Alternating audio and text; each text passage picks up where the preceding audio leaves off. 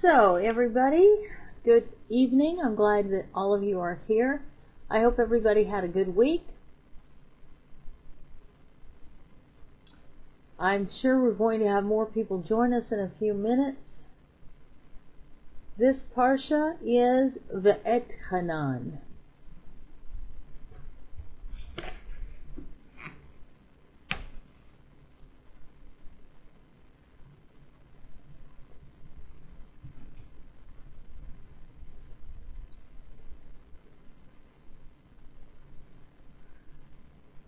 So did everybody read the Parsha over Shabbat?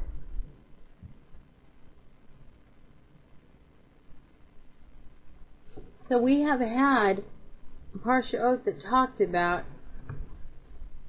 some of the same things. It's kind of a review as we go through Devarim. But there are some differences. We're going to do an overview tonight over the Parsha Ve'etchanan. And one of the things, the first thing,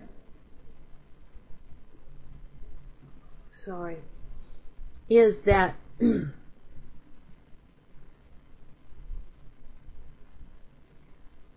we've seen Moshe pray about wanting to go into Eretz Israel before.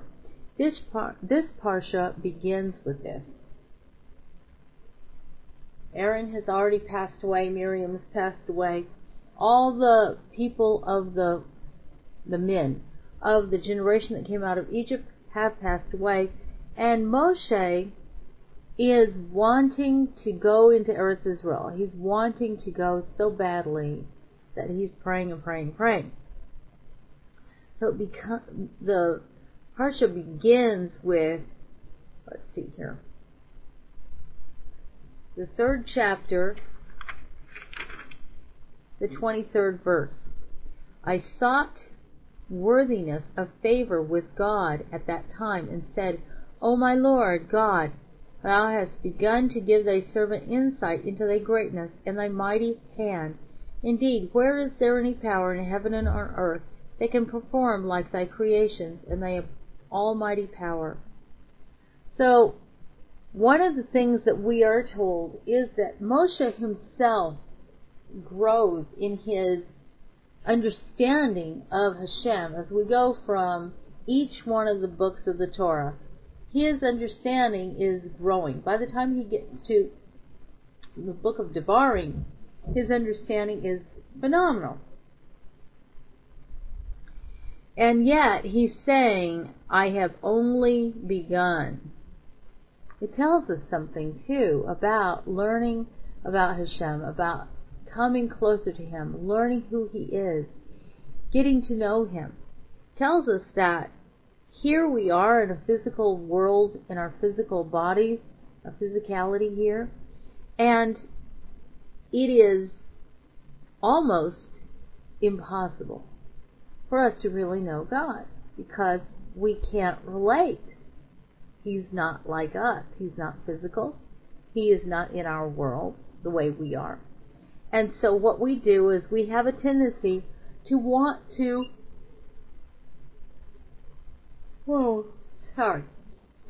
do what we call anthropomorphic thinking, to make Hashem like human. And this can run into some problems. This is what the pagans did. They made the gods, there are many gods, with their human frailties like themselves. So sometimes human beings have a tendency to do this. But yet Moshe is saying he came to know Hashem in a real way. He came to know Hashem, but he was saying here that he has only begun to have insight into his greatness. And this is right at the end of his life. After everything that Moshe has experienced, after everything Moshe has seen, after all the things that Hashem has done, it says that I speak to Moshe mouth to mouth. I mean, who in the world has ever had that experience but Moshe? And yet, Moshe is saying, I have only begun. You have just begun to give thy servant insight into thy greatness and thy mighty hand. I mean, this is just a phenomenal thought when we think about that. And it shows us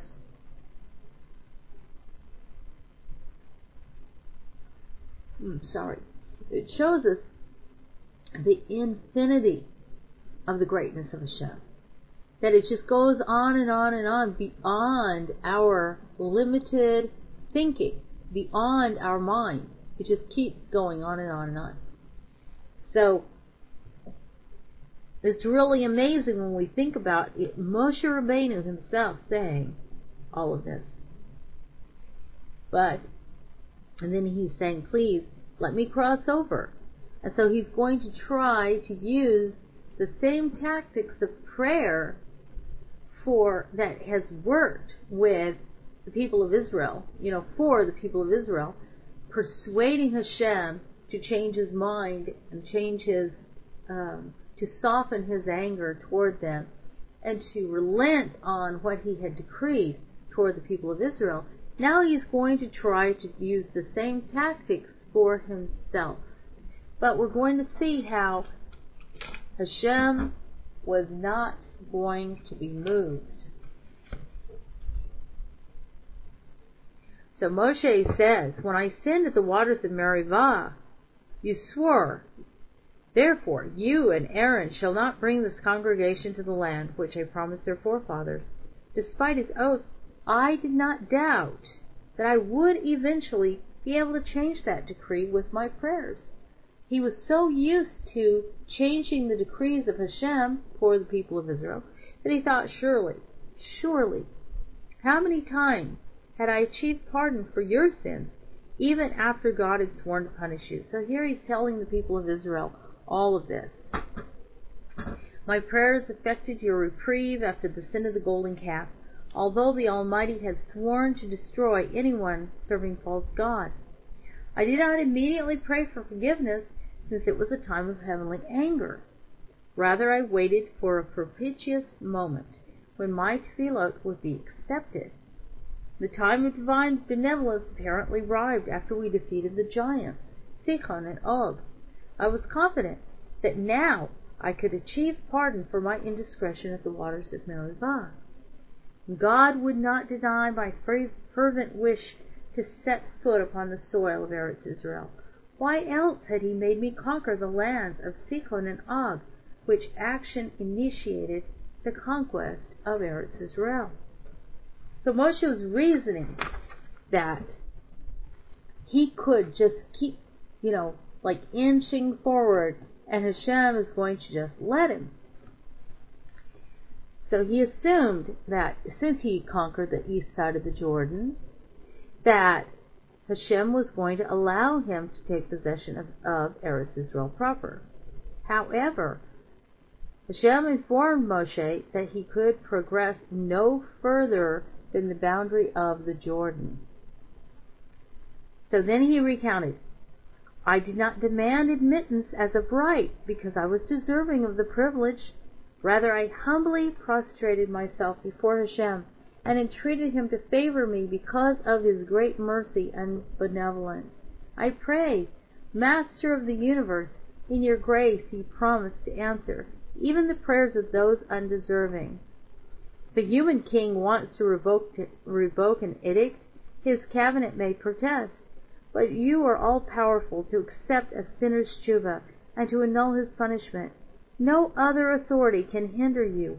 Why, then, don't you abolish my punishment with your attribute of kindliness?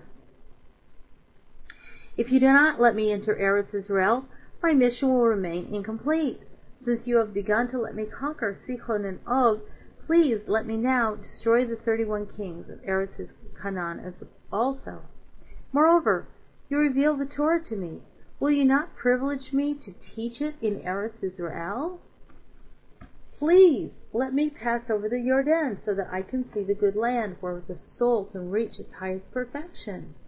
I wish to see Har HaMoriah, where Yitzhak was tied to the altar, and the future site of the Beit HaMikdash.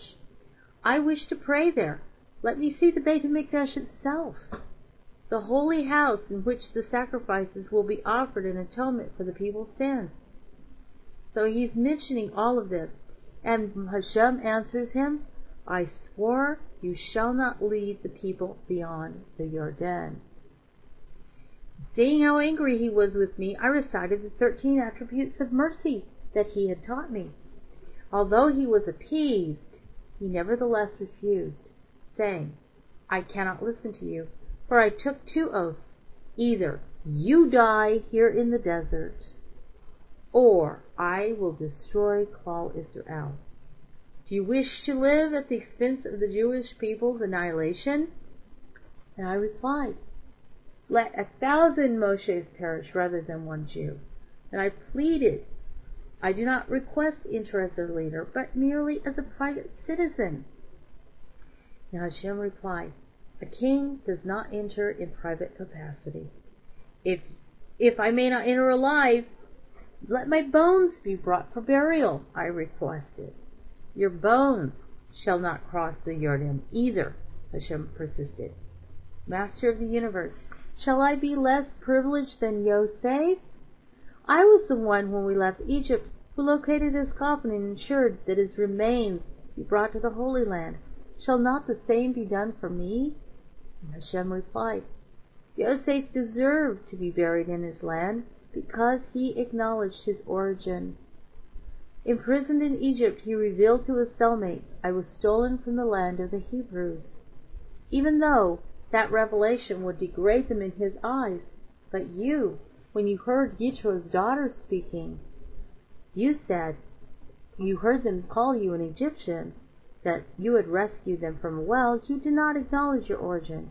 You let them continue to think that you were an Egyptian. So there was a consequence for that. Midah keneged midah is a term that we use a lot. So Moshe was still entreating Hashem. When I realized that my entreaties were ineffective, I put more forceful argument before the Almighty. Master of the universe, I argued, why do you bar me from entering Eretz Israel? Because at the waters of Merivah I called Bnei Israel rebels? You yourself called them so when you said, let Aaron's rod be preserved before the ark of testimony as a sign against rebels. When I realized the severity of God's oath, I donned sack and ashes. I drew a circle around myself and I declared, I will not budge from here until the decree is abolished. My entreaties shook heaven and earth until all creation thought the great judgment day has come, on which Hashem renews the world. It must have come. The Almighty proclaimed, let all the heavenly gates be closed against Moshe's prayers so they cannot ascend. My tefillot were penetrating all 7 heavens like a sword. I pronounced the Shem HaMeforesh, which I had learned in heaven, in order that my prayers be accepted. Quick, God called to the angels, lock each gate, because Moshe's prayers are soaring to the heights. I offered 515 types of tefillah.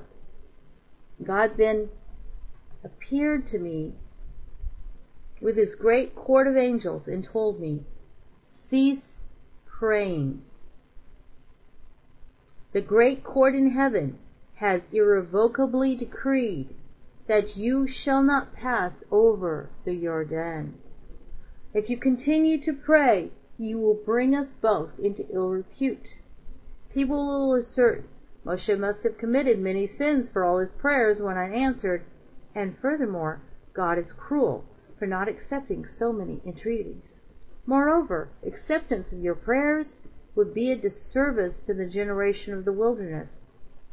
Remember, all of the people who died on the other side of the Jordan, who came out of Egypt, they were the ones that Moshe had led out of Egypt. So, he was going to be the one to lead them across the Jordan in the resurrection of the dead. And besides that, what about Aaron? People will think Aaron was not privileged to enter Eretz Israel as we are, because he sinned in the incident of the golden calf, and his sin was not atoned. Therefore, he was punished with death in the wilderness. And the reality of the situation is, that like Moshe, he was punished for sinning at the waters of Meribah. No, Moshe, the decree forbidding you to enter the land cannot be revoked. You erred only slightly at the waters of Meribah, but it was such a great punishment is in proportion to your wisdom. Your time is over. Yahushua will take your place. Be content with the great reward that is just reserved for you in the world to come. Shall all my prayers then have been in vain, I asked Hashem? No, replied the Almighty. You will see more than you would had you entered Eretz Israel, and more than your successor, Yahushua, ever will. Ascend Mount Nebo, and I will let you envision not only the places you mentioned, but all of Eretz Israel, north, south, east, and west. And you'll therefore bestow a blessing upon the land, and facilitate its conquest in the future. So, he was buried on the east side of the Jordan, encamped opposite the place where you sinned. Moshe is going to be buried there by worshipping Peor. These words hinted that he would be buried near the spot where they sinned in order to achieve an atonement for the sin. So you can think about it like this, that there were two really big sins in the wilderness. And the first one was the sin of the golden calf. So Aaron's death we can see as atoning for the sin of the golden calf. And then Moshe's death, by being buried there opposite of this place where this sin had been, it's an atonement for this. So that the people of Israel are able to go across without this stigma. It's mitigated. It's lessened. So, one of the things that we see here, why is it that Hashem is so adamant that Moshe cannot go across the Jordan? Why? Why can't he build the Beit HaMikdash? Why? Why is it that he says, if you go across the Jordan, then you will live and you will cause the annihilation of the people of Israel? This just doesn't make sense on the surface. It doesn't make sense at all. But it does make sense. You see, this is the very same reason that the temple, the Beit HaMikdash, could not be built by King David. Because Moshe is a Mashiach. He is this embodying the spirit, the soul of Mashiach, just like King David. And a temple that either Moshe would build or King David would have built would be a temple that could never be destroyed. Never. And so, if the anger of Hashem would come up, which it was going to, and Hashem saw this prophetically, then the temple couldn't be destroyed. The people of Israel would be destroyed.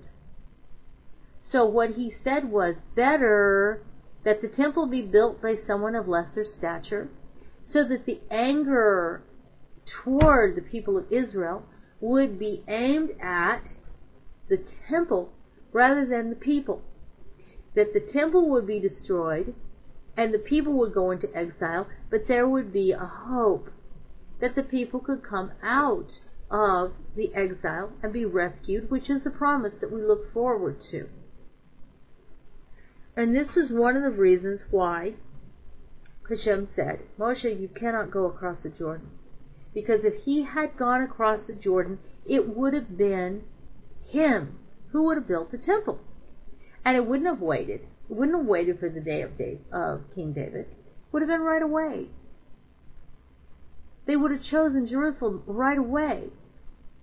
They would have conquered the land, not in the years that it took Yahushua, but right away. Redemption. I mean, the people weren't ready, and we have to understand this, how the people have to be a vessel that is ready for redemption to pour into the world. Because Klal Israel is a vessel for redemption to pour into the world. At Har Sinai, the people, remember, and we're going to get to this. Well, let me just wait. So Moshe was praying, and we see here in the Midrash where Hashem says to the angels, close the gates. They're gates of prayer. And we pray certain ways to open those gates. We pray certain ways, and Moshe knew all of these ways of praying to open the gates of prayer. And then we see here also in the Midrash where he talks about that the great court of heaven, the great Beit Din, the Sanhedrin of heaven, comes with Hashem to say to Moshe, stop praying, because this is not in accordance with the perfect will of Hashem. This is Moshe's will. This is what Moshe desires. But at this point, this is not the will of Hashem.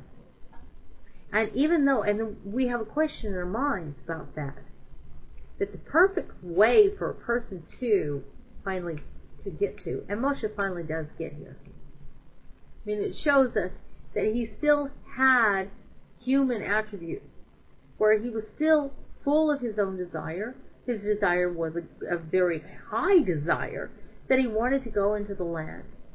And he was very disappointed that he had led the people all this time, and then at the end, he would not be able to go into the land of Israel. So we can see how his desire itself was a very high desire. And we're told that he prayed 550 types of entreaties.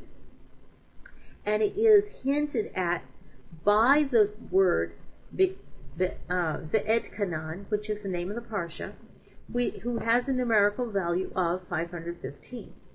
And it means, I beseeched. Now, according to the Kabbalah, this is also the number of tefillot that is prayed daily by the angels, as it is saying, I beseech Hashem. So it's also suggested by Eshdot that this number also signifies that Moshe's prayers were also meant for the welfare of mankind until the era of the final redemption.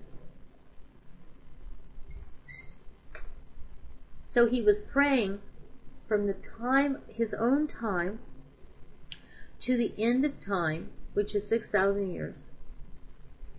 And if you would divide this into Shemitah cycles of 7 years, that you would get, well, the remaining time for Moshe's day was 3,605 years. And so if you divided that by 7, you got 550 7-year cycles, Shemitah cycles, from the death of Moshe until the present era.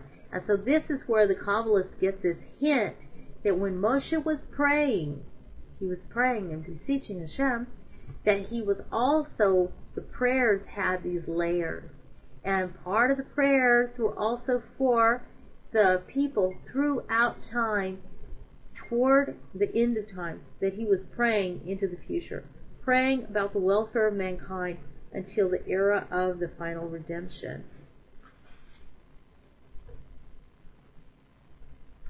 And another reason that Hashem said, no, you're not going to cross the Jordan, is because people that had left Egypt, who had died in the wilderness, needed Moshe to be buried on that side of the Jordan with them, so that through his merit they would rise from the dead and be led across the Jordan in the final redemption. So he is also, that it was the merit of his life, merit of his being a great tzaddik, that it was going to ensure that those people who had died because of the sin in the wilderness, because of the sin of the spies, would eventually rise from the dead. And this was like a stamp, like a seal that Hashem put on them. And so you can see how Hashem's will for Moshe was greater than Moshe as a person, but Moshe as what he symbolized, what his purpose was in the world. And you just stop and you think about that for a minute. How Hashem's view of Moshe, how his view of Aaron too, but his view of Moshe was so different from Moshe's view of himself. Moshe was thinking of himself in terms like we all do, as a man. And Hashem was looking at Moshe as his purpose in the world, what he came into the world to do. He was looking at his soul's reason for existing. So Hashem, from the time that he first called Moshe, he had been pushing him and pushing him and pushing him. And all along Moshe just kept going, no, I can't do it. No, I'm a man. No, I'm not somebody who can speak. He is very, very humble. And he saw himself as just an ordinary man. So here too, even in his prayers, where he has this ability to pray in the most phenomenal, deep way of any human being ever, he's still thinking of himself as just a man, just a common person. And Hashem sees him as something so, so much more. And he is again forcing Moshe to be everything that he created him to be, everything that he meant for him to be. And this meant that he would have to set aside his own personal desires in order to be all that Hashem meant for him to be. I mean, that is just, when you stop and you think about that, that's just wild when you think about that.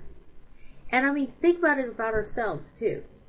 Sometimes in our own lives, how we will want certain things, and yet Hashem says no. No, you're not going to have that, and you're not going to do that. You're not going to have that job. You're not going to live in that place. You're not going to marry that person. You know, you're not going to have that because I have something else I want you to do.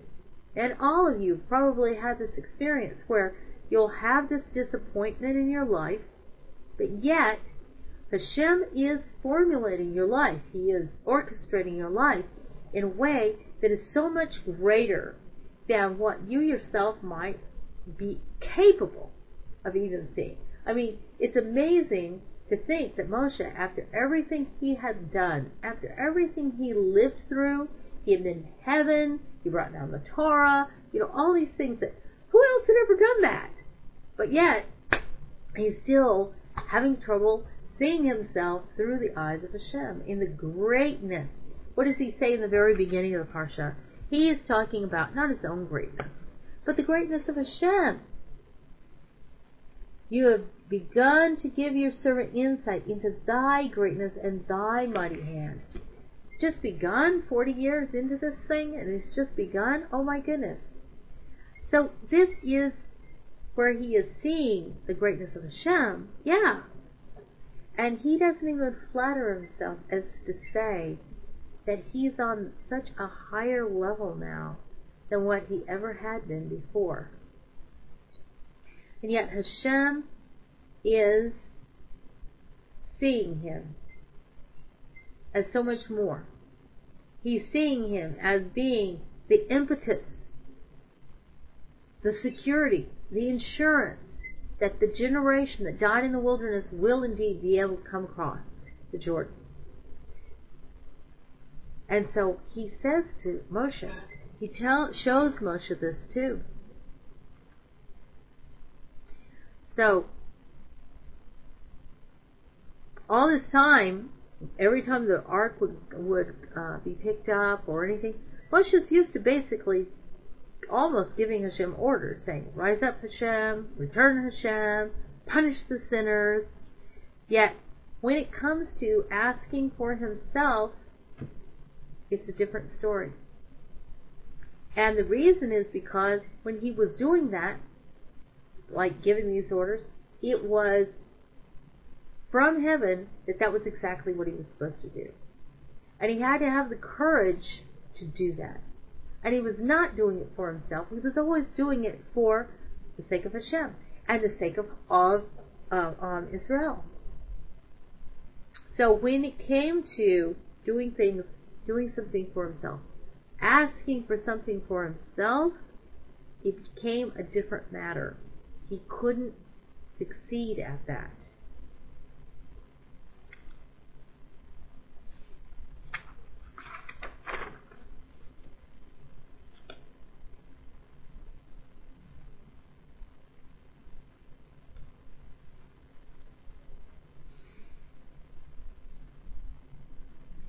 So why would you think that Hashem, I mean, he's already told him no.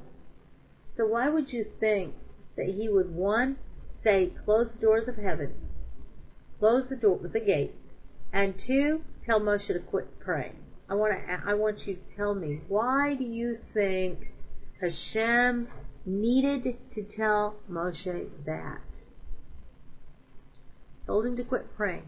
Why do you think he told him to quit praying? And can you think of another example of when Hashem told somebody not to pray? Can you think of an example of that?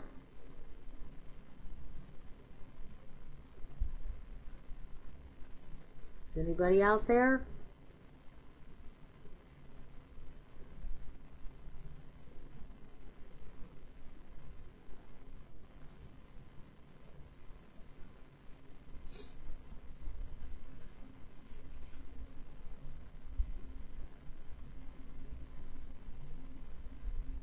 Crossing the Red Sea.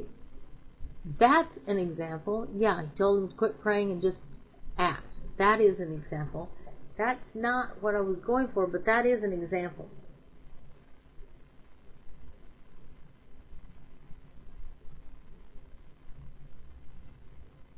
So why do you think he told Moshe to quit praying?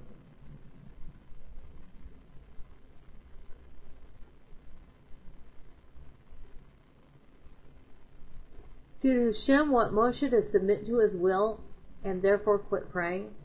Yes, and also there's another thing. And we have that example with the prophet Jeremiah, Yirmiyahu, where Hashem says, do not pray for this people. Why?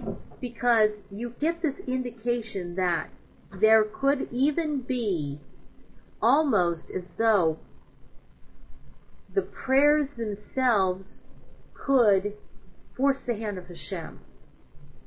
Force the hand of Hashem to do something that is really not in accordance with His will. And it could be, this is something that, this is why when we pray for something, it's almost a rule that you have to ask if you're allowed to pray. When we have the Amidah of the standing prayers, the first thing we say is, open my mouth that I may pray. Now what does this mean? It's asking permission. And when I will pray for somebody for healing, the first thing I will do is I will ask for permission to pray for that person. Because we're not just across the board given the authority to pray for anything and everything. We're not. And so this is a good example, and Jeremiah is a good example of when Hashem says, you don't have the authority to pray that, and I don't want you to pray that, because I don't want you to force my hand. And this is an interesting concept. See, this is what it was talking about when it says that Moshe was used to ordering Hashem around. That he was saying, rise up, punish the enemies, return Hashem, all these things. It sounds like he was used to giving orders to Hashem. And it worked. But those times was in accordance with the will of Hashem. And now Hashem is saying, you're not going to pray against my will, because I'm not going to let you. Do not do that, because you have to stay within my will. That is who you are. That's what you are. That he was connected to the ground. He was connected to the will of Hashem. He's drawing his will into the world. Now all of a sudden, Hashem says, no, don't pray that. There are times, and believe it or not, there are times But Hashem will say to you, don't pray that. And I mean, it's almost startling when you hear that. Don't pray that. Don't pray for that. But you have to be so sensitive that you will be in, and so in tune that you'll know, no, I'm not supposed to pray that. No, I'm not supposed to speak that.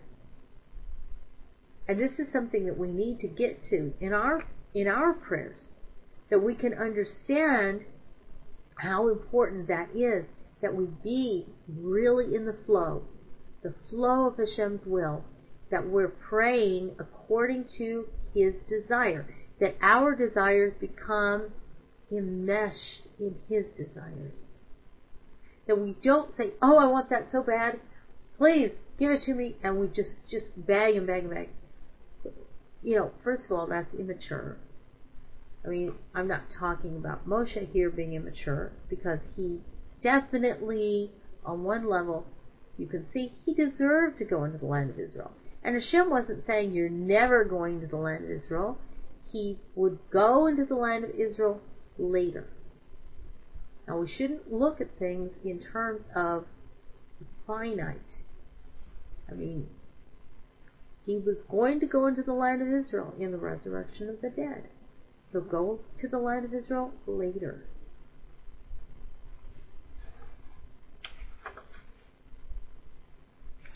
And this is something that I want us to talk about in more tomorrow night when we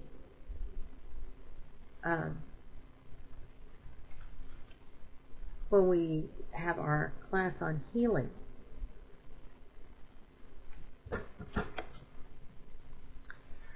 So, after that, he had accepted that he was not going to the land of Israel, he instructed the people again in the Torah. And the whole idea is that the Torah is for life, that you may live by them. And we see this a lot of times, this pattern of there's a disappointment, there's a tragedy, and then the next thing that happens is Moshe is teaching the Torah. And one of the things that I would really like us to understand and to grab hold of is that there is a lesson in this. That learning Torah is consoling, it is comforting, and it is healing.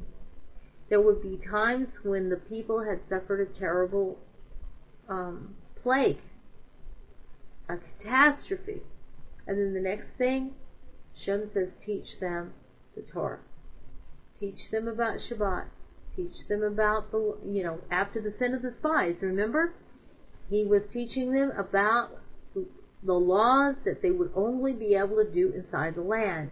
What was that? It was a message. This is not hopeless. You're going to learn these laws that you will use when you come into the land. So that was like, we're still preparing. We're still going into the land. And this is the idea of learning Torah. It is so you may live.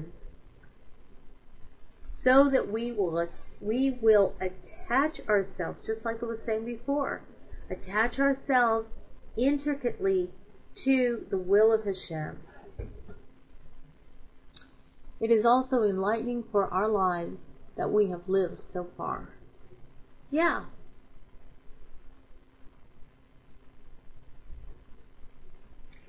And so he reminds the people of these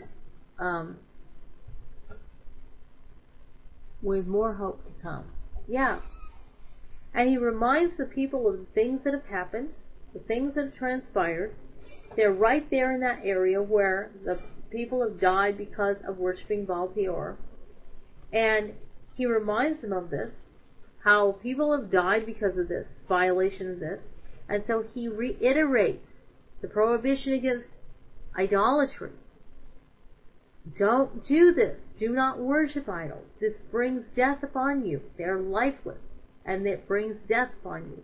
It brings impurity upon you because they're disgusting. Idol worship is disgusting.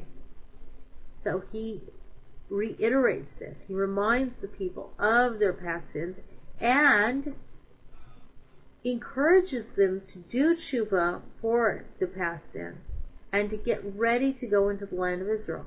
So in spite of the fact that he's been told he is not going into Eretz Israel, he will not be allowed to go into Eretz Israel, he is still preparing the people to go. And ultimately you see that this is a sign of his great love for the people of Israel. That even though he wasn't going to be able to go with them, he was still willing to do the preparation, to prepare them to go over. And also that he's going to stay on the east side of the Jordan with those people who did not merit to go into the land of Israel alive like that.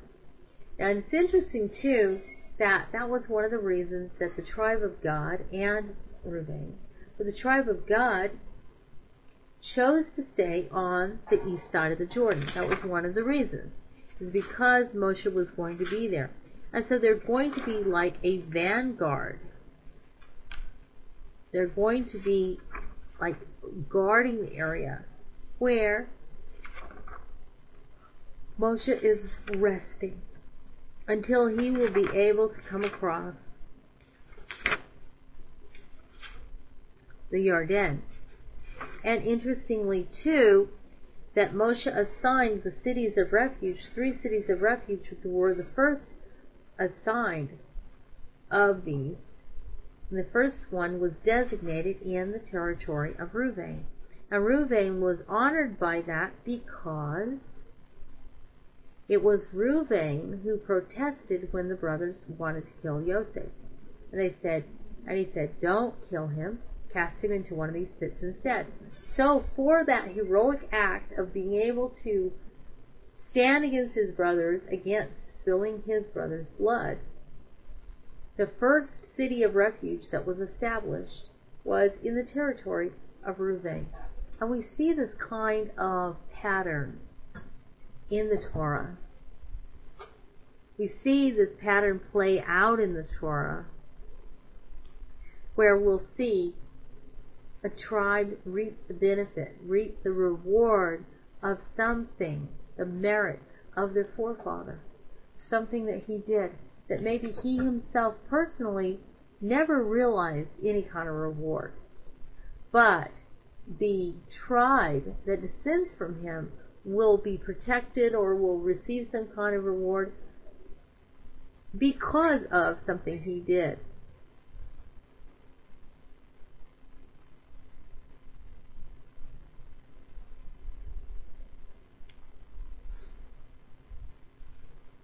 And then, we're not going to have time to go through everything. Moshe reiterated, he talked about the experience of Har Sinai. And he reminded the people about Har Sinai. That they should never forget that they were the witnesses of the fire on the mountain, out of which Hashem spoke. They were the witnesses of the Torah being given into the world, which was the most phenomenal. It was the most phenomenal event ever in the history of mankind. And so he reminds the people that they are witnesses. And that this is, just like Moshe had a purpose in his life, this was the purpose of the people of Israel, to be the witnesses of the Torah to the world. He reminds them of how they were taken out of Egypt, out of this crucible of Egypt. And then he reiterates the Ten Commandments. Now I want you to see here, and this is something that was really kind of cool, that Rabbi Blech did, and we did this before in Parshat Yitro, where it talks about that's all right.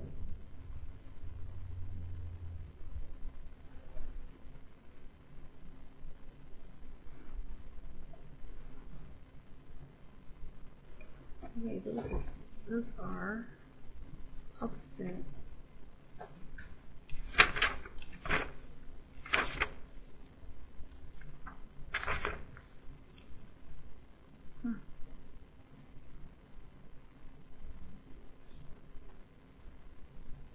Okay, so they're kind of listed in a different order here.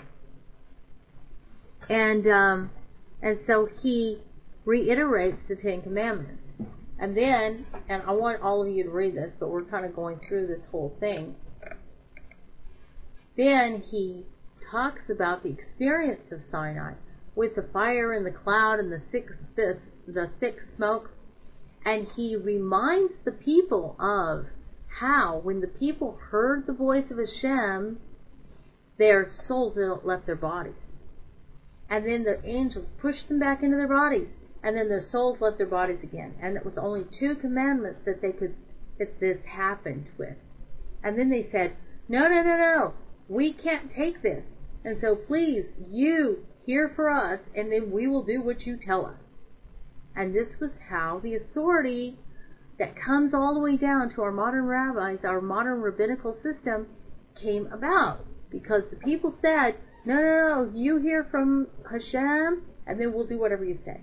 And then that authority went to the elders, it went to the prophets, it went to the priesthood, it was handed down. It's what we call smicha. Smicha is like a blanket, like a covering. And so it was handed down like that. But the first place that happened was at Sinai, because the people were so terrified. I mean, we sit here and we think, oh, well, I could have done it. But no, their bodies, they were dying. It was killing them to hear the voice of Hashem. So,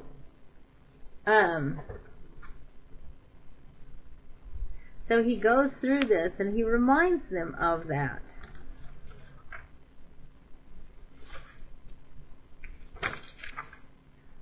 Now, we don't have a whole lot of time here, so I'm not going into this in depth. Then here is the Shema.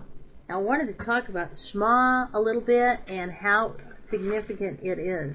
Now, we've all heard the Shema. Hear Israel, Hashem, our God, is our God. Hashem is one and only. And then love the Lord your God with all your heart, all your soul, and all your might. Now, the midrash about this is that all of his life, Yaakov worried that one of his sons might not be worthy, and so he thought about Abraham, and he had Ishmael, and he thought about his father Isaac, and he had Esau, and so he thought, what if one of my sons is not worthy? And so, because they did descend from, they had the great-grandfather Terach, and they had Uncle Lavan. So they had some of the, like you would call even the bad seed in there. And he worried about this. He worried when Reuven moved his couch, that maybe Reuven wasn't worthy. He worried when Yosef disappeared, that maybe he hadn't been worthy of being counted among the tribes. So he worried. So when he was on his deathbed, he said to his sons, that he worried about this. And he says, can I be assured that you'll truly serve Hashem? And his sons were shocked. And they said to him, Shema Israel, Yaakov, our father, hear. And then they said this, Hashem is our God. Hashem is one. And we'll love him always. And when Yaakov heard this, he bowed down on his bed, and he just said quietly, the blessing of the angels, Baruch Shem Kavod Malchuto Le'olam Va'ed. He was saying, blessed be the name of his glorious kingdom forever and ever. This is the prayer of the angels. And he was saying this blessing because he was so grateful that his sons were saying to him, listen, our Father. We will always see the oneness of Hashem. We will always acknowledge this oneness. we'll always acknowledge that He is our God. And he was so grateful that he was able to pray this with his whole heart. So, from within the Jewish people, it is a mitzvah that we say the Shema twice a day. We can say it standing, we can say it sitting, we can say it lying down, we can say it in bed, before we go to bed, before we go to sleep. We say Shema. And part of the Shema is that we teach our sons, that it is important for us to teach our children the Torah. Not only our children, but when you are a Torah teacher, it's also teaching your students. So all of you all, you're all my children. And I love you. You're my children. So we have this mitzvah to read the Shema, and it's not like Hashem needs to hear this. This isn't the reason we do it. It's not like He needs to hear us say this. And it's not like we're saying it to Yaakov Avinu all the time either. What we're doing is, we're saying it to ourselves. We're saying it inside. We're saying it to ourselves and reminding ourselves all the time. Shema. We're invoking this, and we're speaking of this to build our faith in our souls. And another way that of Jewish practice is that men wear tefillin in the daytime. That we'll put it on your head, between your eyes, and upon your heart. So there's one on the hand and one on just above the hairline, on the forehead. And it is to be a reminder. Another reminder that we have, and it is said here in the Shema, when you sit in your home, when you walk on the way, when you retire, when you rise, you're supposed to bind them as a sign upon your arm and let them be ornaments between your eyes, that's tefillin, and then write them on the doorposts of your house and on your gates, and that's what we call a mezuzah. And in the mezuzah, we have this, we have the Shema, and we put it on our door as a reminder of the whole Torah. It's a reminder that it's like we read it when we go out, we think of it when we come in. Always it's before us. It's always right there. That it's guarding our gates. It's guarding our doors, our gates. And this is what holds them up.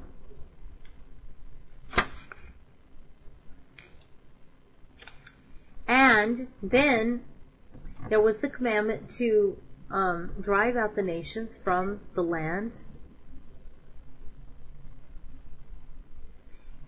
And one of the things was that the nations were given an option. There were 7 nations in the land that descended from Noah's grandson Canaan. The nations were given an option that they could leave, or they could stay, live in peace, but they had to be subservient to Israel. And they had to take upon themselves the 7 Noahide laws.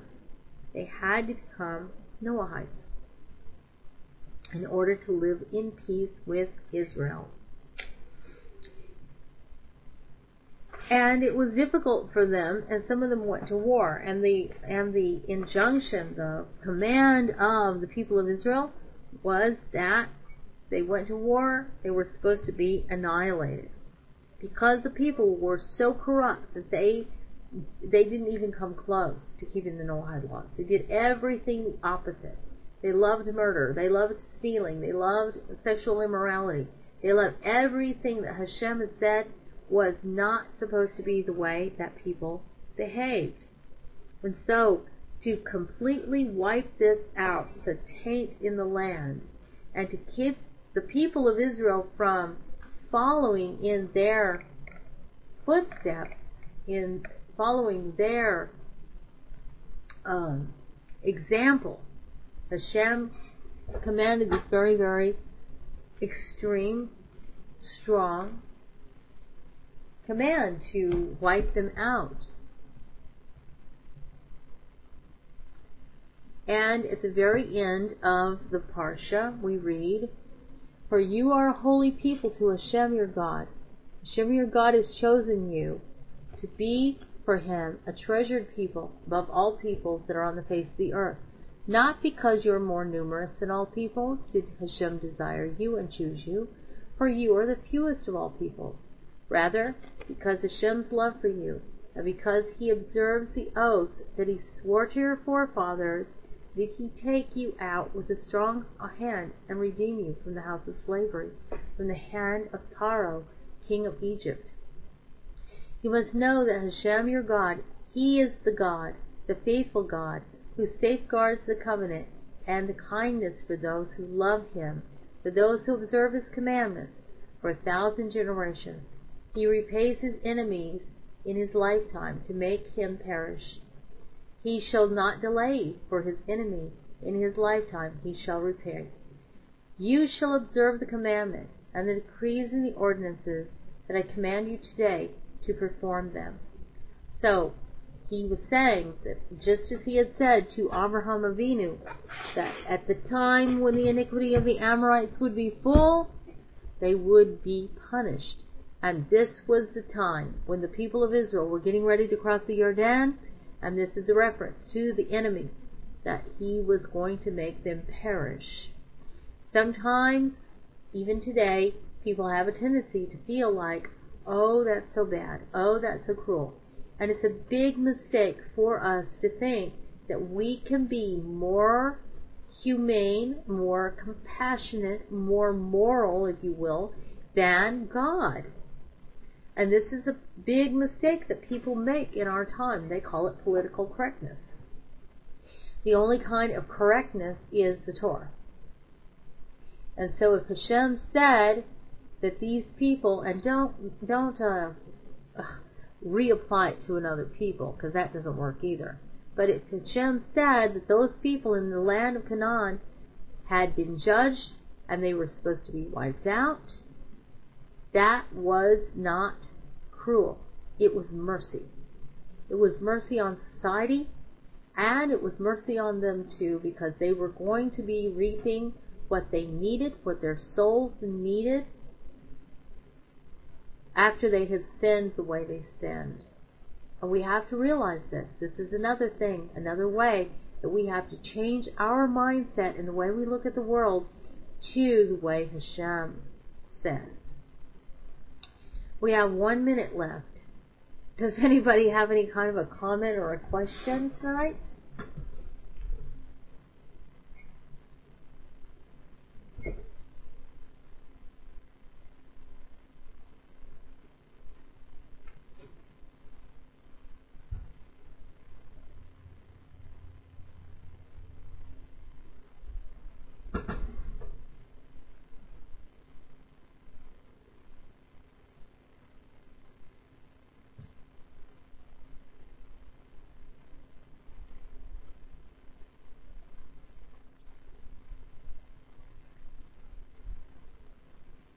This is so great and moving in my spirit. That's wonderful. Is it wrong for Noahites to have the Shema on their doorposts? It's a commandment to the people of Israel. It's something that sets the people of Israel apart. So I would say Noahites shouldn't do it. I mean, the Shema maybe in another way maybe, but not a mezuzah. You shouldn't try to put a mezuzah. You could have like a blessing of your house. You know, there are these blessings of the house. That would be good. The idea of prayer forcing God's hand is hard for me to grasp. How can Hashem be forced by any man? Well, it is hard to grasp. And it's only certain men of tremendous spiritual stature that had that kind of power. And we see this is the only explanation. This is why Moshe was commanded to stop praying. This is why Yirmiyahu was told, don't pray. Do not pray for that people. Because there is power in that prayer. And sometimes a person will pray for something and beg for something, and they will get what they ask for. You know the saying, be careful what you ask for, you might get it? Well, they might get that, but it will not be the best thing for them.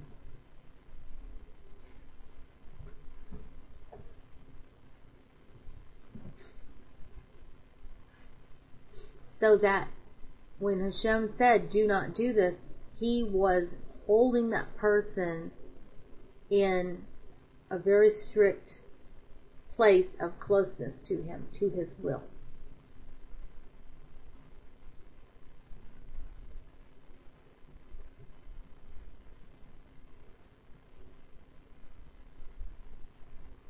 Should we as Noahites also ask Hashem for permission to pray for something and or someone? Yes, I think this is a good habit for people to have. That way what we're doing is we are bowing to the will of Hashem in everything we do.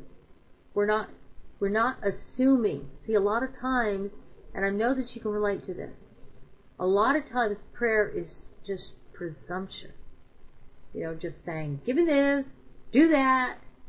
And that is, you know, we can see by example here. It's just not proper prayer. So if we're praying for something, if we're praying for ourselves for something, you know, it is a good idea to ask permission. Is this an area where I ought to be praying? Is this an area where you don't want me to pray? And I'll tell you, as you go deeper and deeper into a prayer life, you become more sensitive to that there are areas where Hashem says, don't go there. And it is a difficult thing to understand, Debbie. But now there's another example that I'm going to bring tomorrow night about prayer, of being persistent in prayer and not giving up. And that's a whole different area.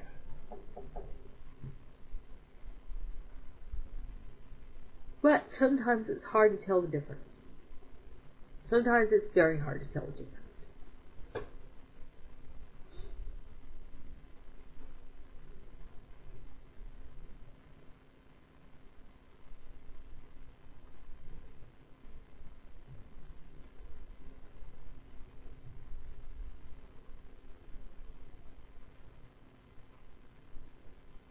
Okay, anyone else?